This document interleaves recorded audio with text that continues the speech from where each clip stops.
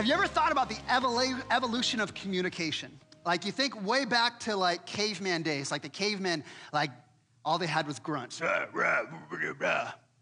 And somehow they put some of those together, they made words, right? They got words. And then we think, somewhere along the way, somebody learned, hey, I can draw pictures and tell a story with pictures. And so we look in the caves and you can see like the drawings of how they used to communicate. Somewhere we came up with hieroglyphics and they made the Rosetta Stone and all that great way that we learn how to communicate. And then you fast forward and then, the printing press was like this amazing achievement, the printing press. After the printing press, telephones, that was pretty remarkable to have a telephone that you could communicate with somebody. Then came the internet and, text messages. Now, I'm not sure if you're familiar with the latest breakthrough in communication. This breakthrough is called memes, right? We communicate through memes. And in fact, I was looking this week at some memes that I thought was great. I saw these memes about expectation versus reality. How we have an expectation of how something's gonna work. In reality, it looks very different. So for example, in marriage, like women, they have this expectation that marriage is gonna be Cinderella. He's gonna put the shoes on my feet. And reality of marriage is sometimes it's not all as made out to be, Or for this, as men, we get married and we think, oh, we're gonna get married. It's gonna be full of intimacy and romance. And then we go home and she puts a face mask on and we're like, what is this, right? Expectation versus reality. It goes more than marriage. Expectation versus reality. This goes into parenting and work and exercise, right? Where we have these expectations of the way things are going to work out, but in reality, they kind of look a little bit different. Yes, this is a form of communication. How many of you lay in bed at night and just send those to your spouse? It's funny. It's what we do. Why do we have these differences? Why do we have these expectations that don't come into reality? Sometimes we have this difference because of just ignorance, right? We assume, maybe we have an experience or a way that we saw things play out, and we assume this is the way it's going to be when we get to this next stage. And we have this ignorance. We don't understand how these two things play. Sometimes this difference, this issue becomes because we have a lens or a filter for how we view life. We have this lens for how we view marriage and work and parenting and all these things, kind of based on maybe how we were raised, kind of based on what we've learned, what we've read. And we take this lens, this filter that we understand it, and we project it onto somebody else. And that's kind of where we get this issue of expectation versus reality. And the problem is sometimes when we have these expectations on other people, sometimes that becomes a burden that is unbearable for them to keep. For example, I worked for Union Gospel Mission for a long time years ago. And one of the things I had a chance to do is I had to meet some people I probably wouldn't have met in different circles of life. And so one of these men that I met was in their drug and alcohol recovery program. A guy, he came to the mission because he was homeless and because he was addicted. And it was interesting, as I had the chance to get to know him, I'm like, let me hear your story. Tell me. And I was so surprised to hear his background because this man, he came from an educated family. He came from a wealthy family. And I'm like, dude, how do you go from there to the mission? And he said, well, here's what happened. He said, my parents, they had such high expectations. They set the bar so high for me and my siblings. And I was a firstborn, so I had the highest bar set for me. And he said, I lived my childhood feeling like I could never keep up. And he said it happened in high school where I got my report card and I had all A's except for one A-. And he said, my parents flipped out. You would have thought I joined a gang. And he said it was at that point, I realized I can't keep up. And rather than trying to keep up, I gave up. I ran the other direction towards rebellion and drugs and alcohol. How many of us have experienced that where somebody's expectations on us just becomes a burden? A weight. Man, I can't keep up with this. I can't fulfill these expectations. They're not helpful. They're unbearable. Now, obviously, we're at church. Can we talk about the expectations that we have on people at church? I mean, it's easier to look at the expectations we have in marriage or parenting, but what about the expectations we have for people that come into the church? Some of these things like, well, if you go to church, you should dress a certain way. If you go to church, your talk, your language should be a certain way. If you go to church, maybe it's you vote this way. You don't smoke, you don't chew, you don't go with girls who do. Like you have these expectations that we put on people. If you go to church, this is what it is. Now, most of those things are not necessarily bad things. I mean, those convictions, they can be helpful for us in pursuing a walk with God. But are those things foundational to Christianity? When someone is searching after God, do those expectations that we carry, do they help someone find God? Or do they become an unbearable expectation that they can't keep up with? The majority of this year, we've been studying the book of Acts, looking at how the early church wasn't just an institution. The early church wasn't just a place where you came for religious services and you said some prayers and you heard some mediocre preaching and a really funny joke. But the early church was a movement that changed and impacted everything around it. People and families and lives and neighborhoods and schools and businesses. It impacted everything around it. And our desire in studying the book of Acts is how do we as a church, Restoration, how do we not just be an institution? How can we become a movement that impacts and touches everything around us here in Yakima? And as we look in this book, one of the things I sometimes people ask is they're like, man, is the Bible even relevant? I mean, the Bible was written over 2,000 years ago, and it's the Bible isn't even relevant to us today. Well, of course, I'm a pastor. I'm going to say, yes, it is. Solomon said in the book of Ecclesiastes, there's nothing new under the sun, which means that we have specifics that change in our age and our culture, but we deal with the same struggles, the same problems, the same questions. In fact, our text today in Acts chapter 15, they're dealing with a question that we still deal with today. The question they're dealing with, what do you have to do to become a Christian? And what's funny, they were dealing with that same question 2,000 years ago, a question that we still deal with today. There was a group in their church called the Judaizers who said, listen, if you're going to be a Christian, then you have to go and follow the Mosaic law. You got to follow all the rules, and you have to get circumcised. Now, if you don't know what circumcision is, please email me this week, jacob@restorationyakima.com. I've said this again. Feel free to, I'll give you a graph and explain it to you. jacob@restorationyakima. I would love for someone to actually do that. That would be really funny. See, the early church, they wrestled with this idea that do I have to be circumcised to become a Christian? Now, I'm thankful for Acts chapter 15 because that question was settled 2,000 years ago, where the early church said, no, it is by grace alone and faith alone and Jesus alone that makes you a Christian. And that's what we're going to hear today. That all those things that we talk about, the way you vote, being baptized, cleaning up the way you dress, and being a better person, does not make you a Christian. What makes you a Christian is faith alone and Christ alone. But the other thing out of this passage we're going to learn that I think is so significant is we're going to see that this church said we're going to make a decision that we're not going to make it difficult for people to find God.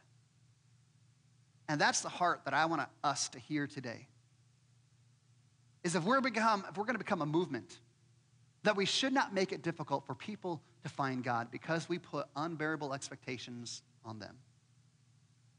So as we jump in, again, remember a little bit of context. Last week, chapter 14, we saw Paul and Barnabas. They'd been on this missionary journey.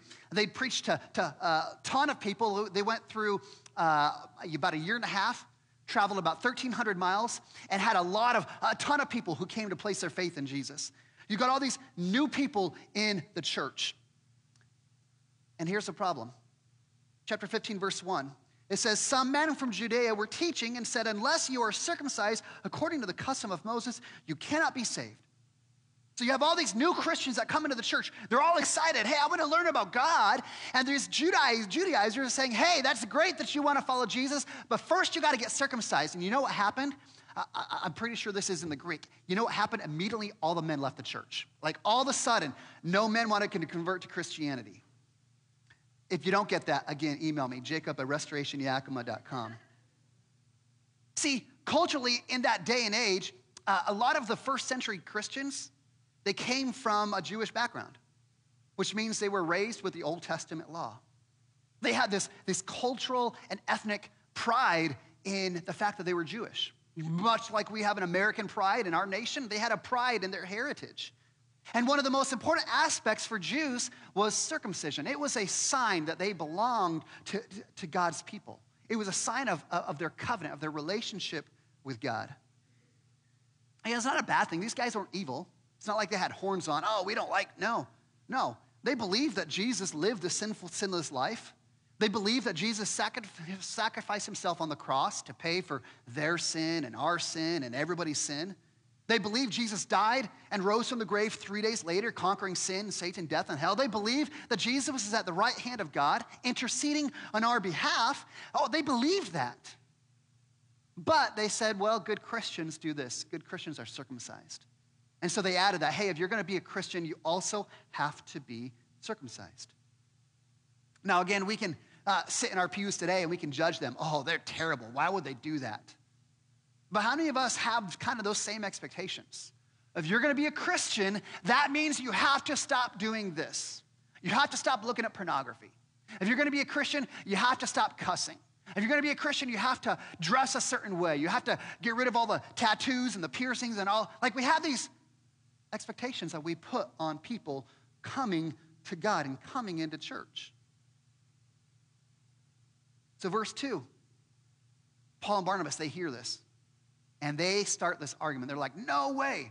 We just went and preached for 1.5 years to all these people that if you place your faith in Jesus, you will be saved. You'll be a Christian. We just preached this. It's about grace alone, not circumcision. And it started such a big disagreement, such a big argument, that this church that they were at in Antioch, they said, we need to get some help. And so they reach out to the church in Jerusalem, which is kind of like the mother church. They send a delegation to Jerusalem. Hey, let's get Jerusalem involved and they can help us solve this problem. So in Jerusalem, they gather the apostles of Jesus. They gather the elders and the leaders of the church. The whole church comes together. This is called the Jerusalem Council. Now, there's been a number of councils in the history of the church that help define what Christian theology, what orthodoxy looks like. This was the first one. Dealing with this question is, what does it take for us to be a Christian? In verse 5, it says, some Judaizers who belonged to the party of the Pharisees, they declared it is necessary to circumcise them and command them to keep the law of Moses. This is their stand. Hey, if they're going to be a Christian, they've got to get circumcised. They've got to obey the customs of Moses. In verse 7, it says, after much debate, which, again, the Greek, I think it means after they were yelling a lot. There's a lot of disagreement, a lot of just back and forth. It says, Peter stood up among the brothers. He said, hold up, everybody. If you know from my early days when God made a choice among you that by my mouth the Gentiles should hear the word of the gospel and believe. God, who knows human hearts, he bore witness to them by giving them the Holy Spirit just as he did to us. And God made no distinction between us and them, having cleansed their hearts by what? By circumcision? No. By being baptized? No. By becoming a part of the church? No, they cleansed their heart by faith. Peter's like, hey, remember what happened a few years ago? Acts chapter 7, we can read the story. Where Peter is like, hey, I was just like you. I thought God only wanted to save the Jews. But then God told me to go to this Gentile, this guy who wasn't a Jew, named Cornelius. And he told me, I want you to preach the gospel to Cornelius. And I preached, and Cornelius and his whole family, and they believed in Jesus. And I was like, what the heck? And Peter's like, and then the weirdest thing happened because the Holy Spirit, God gave the Holy Spirit to these people, confirming that their faith was genuine. Like God was doing it.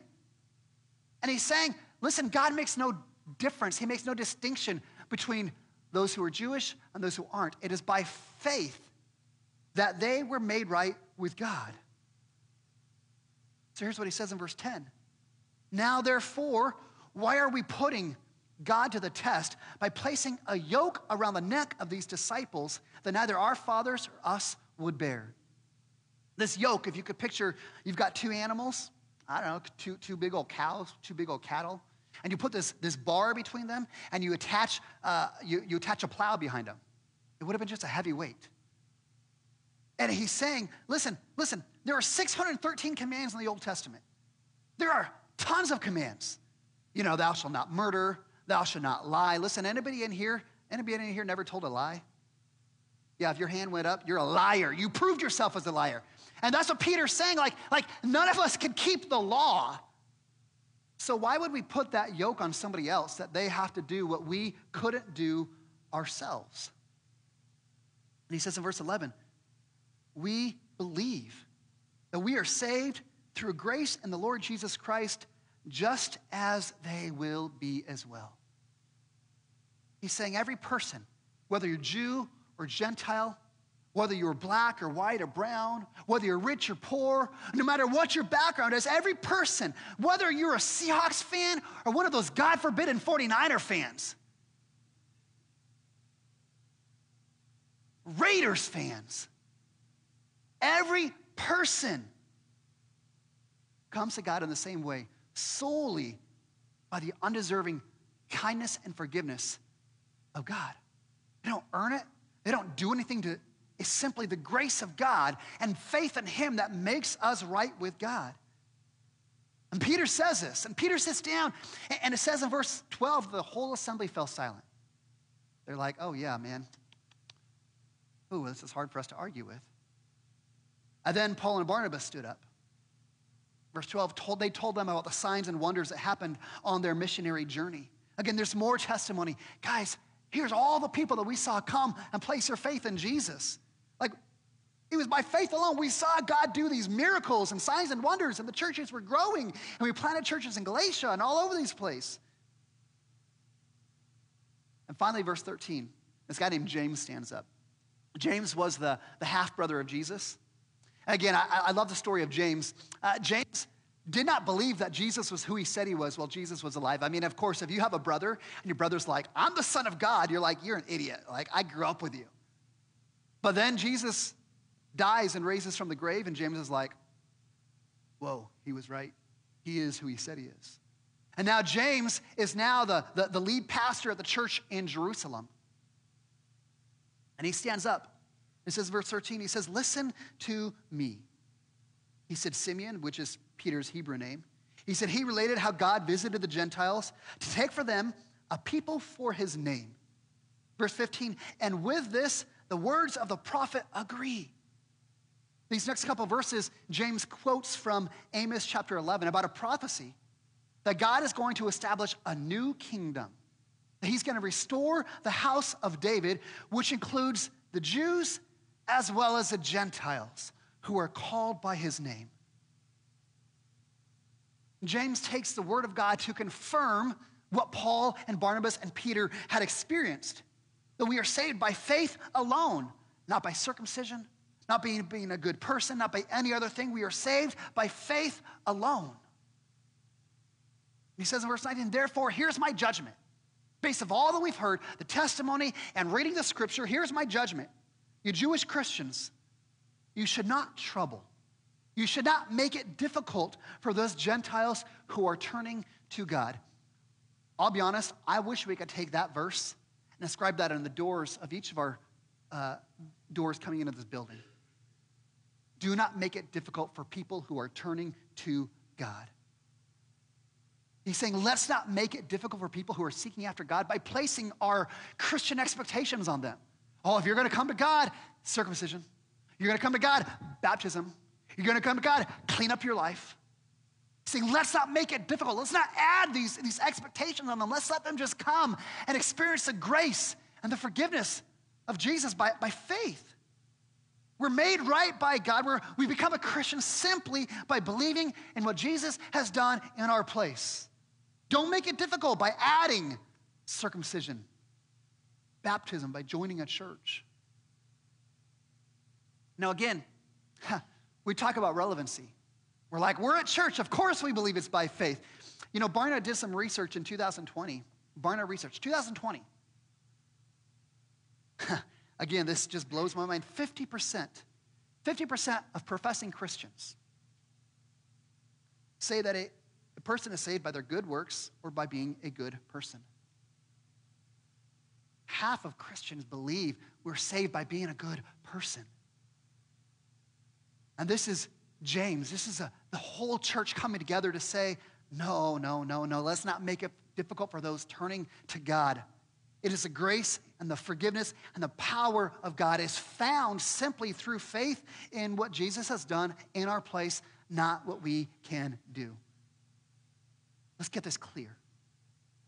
Let's not make it difficult for people searching after God.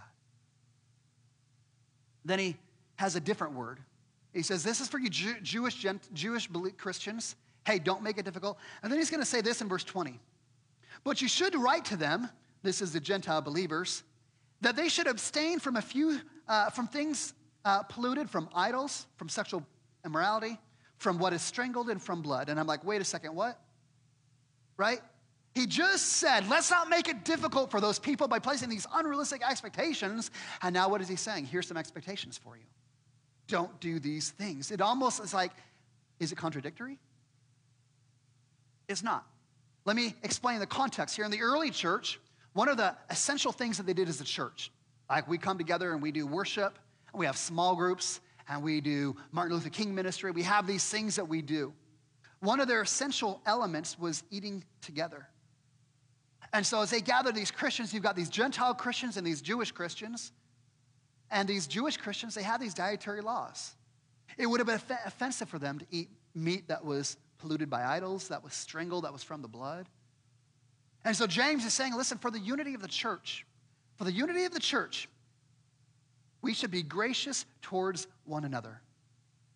He's saying there's nothing wrong with eating a medium rare steak. I mean, that's the best way to eat a steak, right?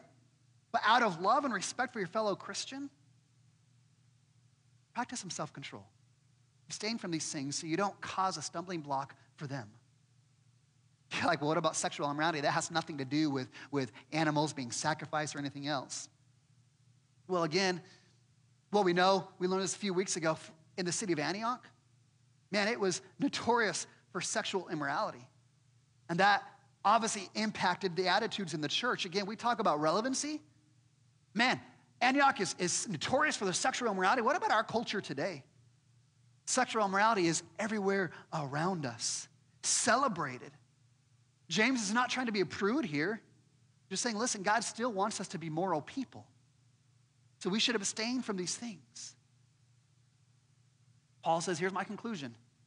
Number one, don't make it difficult for people turning to God. And number two, don't cause a reason for your brother to stumble. Practice some self-control. Value the unity of the church. We have these things that are lesser things. Let's be willing to set those things aside for the sake of one another. The apostles, the elders, the church, they hear what James says, and they're like, all right, we're in agreement. Let's do this. And so it says they chose some men, Paul and Barnabas and Judas and Silas, and they prepare a letter to send to Antioch. And this letter is going to have James's conclusion, as well confirming that salvation is by grace alone, as well as telling people we ought to show honor to one another by abstaining from a few things.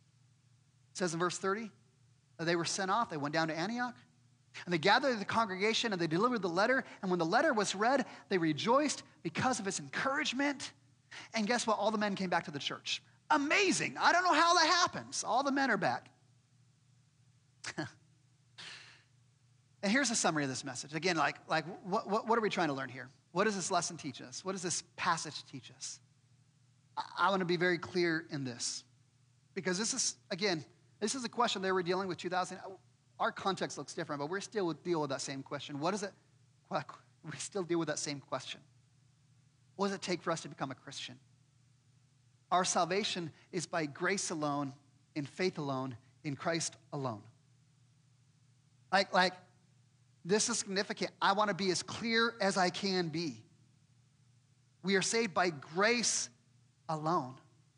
And why this is so significant for us is because grace is not our human nature.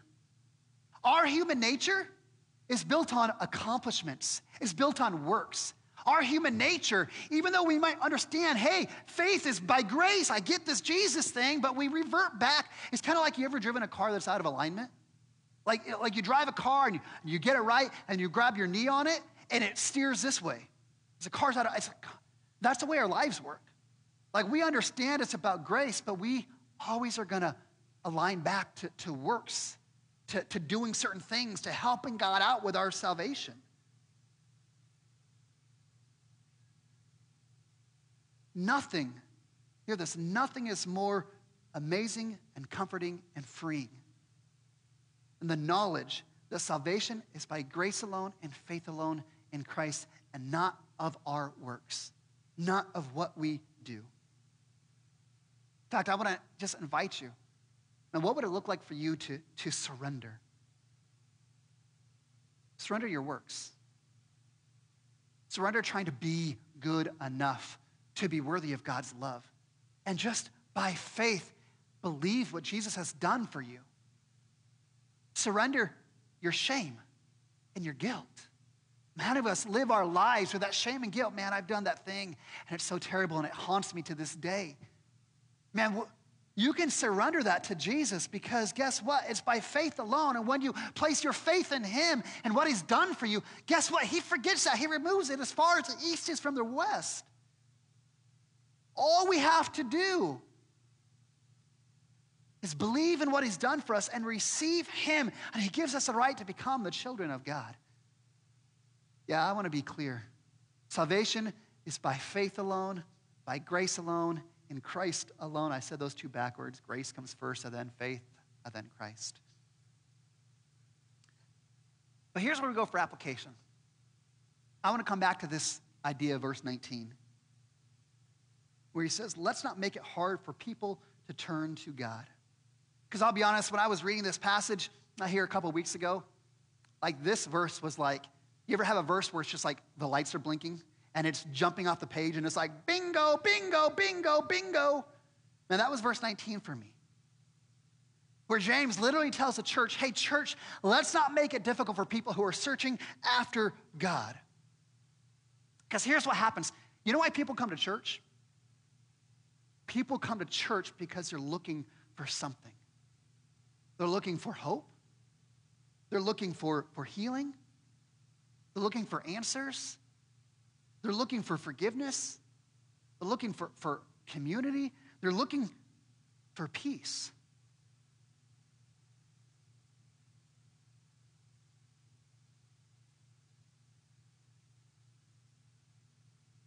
And it's a weight for me to think that people would come into the church looking for those things, and instead of finding peace, they find expectations.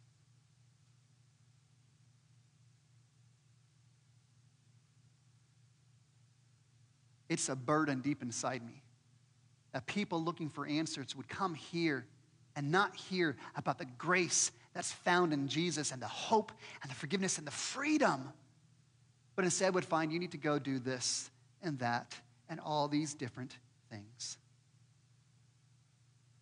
The book of Acts, they made it hard on these people seeking after God by saying, hey, you got to get circumcised. How do we make it hard for people who are seeking after God? And I tell you, there's a pastor named Andy Stanley, and he, speaking on this verse, he talks about a couple of drifts that happen in the church of how we make it hard for people who are seeking after God. Two of them I want to point out, then we'll be done. First way we make it hard for people is sometimes as a church, we drift from having a passion for outsiders to having a desire to pacify insiders. There's this drift in the church from being passionate for outsiders to pacifying insiders, right? Let me ask you this. Do you know why we start churches? Why do we plant churches? Why was Restoration planted? We were planted because we wanted new people to meet Jesus. We wanted to reach new people. We wanted people to come and learn about the grace and the hope and the forgiveness and the peace that's found in Jesus. That's why you start churches. But you know what happens? As a church gets established, guess what? All of a sudden the church has some needs, right? And pretty soon, instead of focusing on meeting people, what does the church do? We focus on meeting our own needs. We focus on ourselves. We focus on those things. Now, I'll tell you, I've been in Christian leadership for 18 years. Do you know who complains to the pastor? People who complain are not the people who are seeking after God. You know who complains? Church people. Oh, you didn't do this, and, we don't do that, and, we need to do this, and you don't have this ministry, and all these different things. I'm not criticizing, I'm just saying. You know what happens? Is churches that start out passionate on reaching people for Jesus, pretty soon, it's almost like this drift happens, the car's out of alignment, and we start focusing on meeting the needs of the people. That's why churches have mission statements. The mission of the church, Jesus said very clearly in Matthew 28, the Great Commission. He said, listen, church, your job is to go and make disciples of all nations. This is your job. He says in Acts 1:8, that you will be my witnesses in Jerusalem and Judea and Samaria to the ends of the earth. So churches understand, like, our mission, the reason we exist is to introduce people to Jesus. That's why our mission statement is to know Christ and make Christ known. That's why we are here. But why is it that churches oftentimes have a hard time focusing on the outside and begin to focus on the inside? Church people come in and say, man, this church, you're not meeting my needs. You're not meeting my needs. This doesn't mean that church doesn't meet needs of our members. We do. But why does the church exist? Does it exist for you, or does it exist for us to reach people in the name of Jesus? That the root of our heart of why we exist as a church has got to be on outsiders. Has got to be us saying, how do we get into the community? This is why we're trying to partner with Roosevelt. We can love on some families. And if the opportunity comes, we can tell them about the hope that's found in Jesus and have their life transformed. That's why we're doing it. This is why when I'm preaching, like one of the things I'm passionate about is I'm like, I don't want to use a bunch of theological terms. I want it to be easy for people to grasp and understand. So that way, somebody on the outside comes in and they're like, okay, I can understand what he's saying. He's not using these insider languages that I don't understand. I mean, I think about our Christian traditions. We love our traditions. We love the way the church has always been done. But sometimes if we're going to reach new people, we have to be willing to break from some of we don't break from the message. We break from the traditions. I think about even these kids that came up and led us in worship. Like, man, no, the way you grow a church is you have your best worship team up here. The best people should be performing because, man, that looks really good and that feels really good. No, I'm not really looking at creating a concert. I'm looking at saying, how do we invest in the next generation so that way the message of the church, the gospel, continues to go to more people. Think about the movie Jesus Revolution. I talked about this a few weeks ago. I love that scene in Jesus Revolution where you've got all the hippies that are coming to church, and they're not singing hymns. They've got guitars and drums. And you've got these established people in the church, they're suits and ties, and they're like, hey, why are you allowing those people into the church? Until some of those old fuddy-duddies, sorry, I call them fuddy-duddies, some of those older folks, they're like, hey, you know what? It's not about my tradition or my preference. And they go and they stand next to those hippies and start singing along with them. They embraced this new generation, and guess what? Thousands of people came to know Jesus. A generation was transformed because we're willing to set aside our tradition in order to reach new people for Jesus. I mean, I think about Restoration Church. Here we are, 10 years old. I think about our launch team 10 years ago. Man, there's a number of folks. I'm not going to mention by name because I'd forget somebody. But man, they had an established church, had ministries that met their needs, that made them feel important and valuable.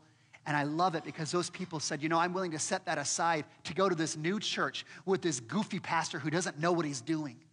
I'm willing to follow him because we're going to reach people for Jesus. Man, that's what I want to see us about.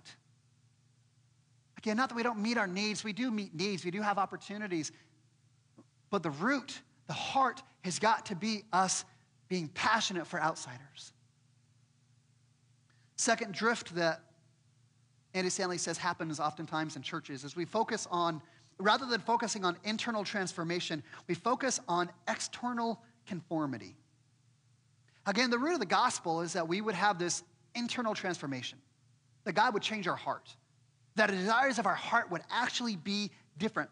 The issue is, it's hard to quantify what it looks like to have a transformed heart, right? I mean, the fruit of the Spirit, love, joy, peace, patience, kindness, goodness, gentleness, meekness, self-control, it's kind of hard to say, oh yeah, I can see you've got all these check marks for patience, right? A little harder to see that. And so what happens is as a church, we drift away from this internal transformation to external conformity, because it's so much easier for us to say there's a long list of things, and as long as you do the list, we know that you're a good Christian, right? And so we put that list on people. Hey, if you're going to be a good Christian, you're going to dress this way, you're going to vote this way, you're going to talk this way, you're going to watch only these certain things, and that determines how spiritual you are. What are those things in the church? The way we dress, the way we talk, how we view alcohol, the type of music we listen to, divorce, how we answer doubt. These are the expectations that we put on people. Because if you're a mature Christian, man, you're going to meet all these things. And you know what happens? These aren't bad things, but you know what happens? It's pretty soon we become so focused on external conformity that we end up faking it. Man, I got this list of rules. My heart's not changing, but I got this list of rules, and if I'm going to be religious and I'm going to follow God, I'm going to be a good Christian, I got to check all the boxes. And so we show up to church and we fake it. We put on our Sunday best. We project this sanitized, perfect little life. We walk in families hand in hand with our big Bibles and a smile on our face. And the greeter's like, how's it going? You're like, it's great. When in reality, your life's a mess. You've got secrets. You've got shame. Hi, brother. God is good. God is so good. And you know what happens when we do that? People come into the church again, they're looking for hope, they're looking for peace, they're looking for forgiveness, and they look at us and they're like, man, I'm not like those people. Man, I got some junk in my life, but nobody else here does. They're all just perfect and happy. It becomes a wall. Man, I can't follow after that God because I'm not like those people. I've got some struggles, I've got some issues. I'm looking for hope and I'm looking for peace, but I can't be like those people. And the way that we carry ourselves becomes a hindrance. That's why one of the things we say here at Restoration Church, we're not looking for perfection. We're not looking for perfect people. Because I tell you what, if we're looking for perfect people, then I got to be the first one to resign. I'm not anywhere there. But rather, we're looking for progress. We're looking for people to say, this is where I'm at. But as I start pursuing this relationship with Jesus, guess what? I'm going to put one foot forward and I'm going to become a little bit better. And I'm going to put another foot forward and become a little bit better. Another foot forward and a little bit better.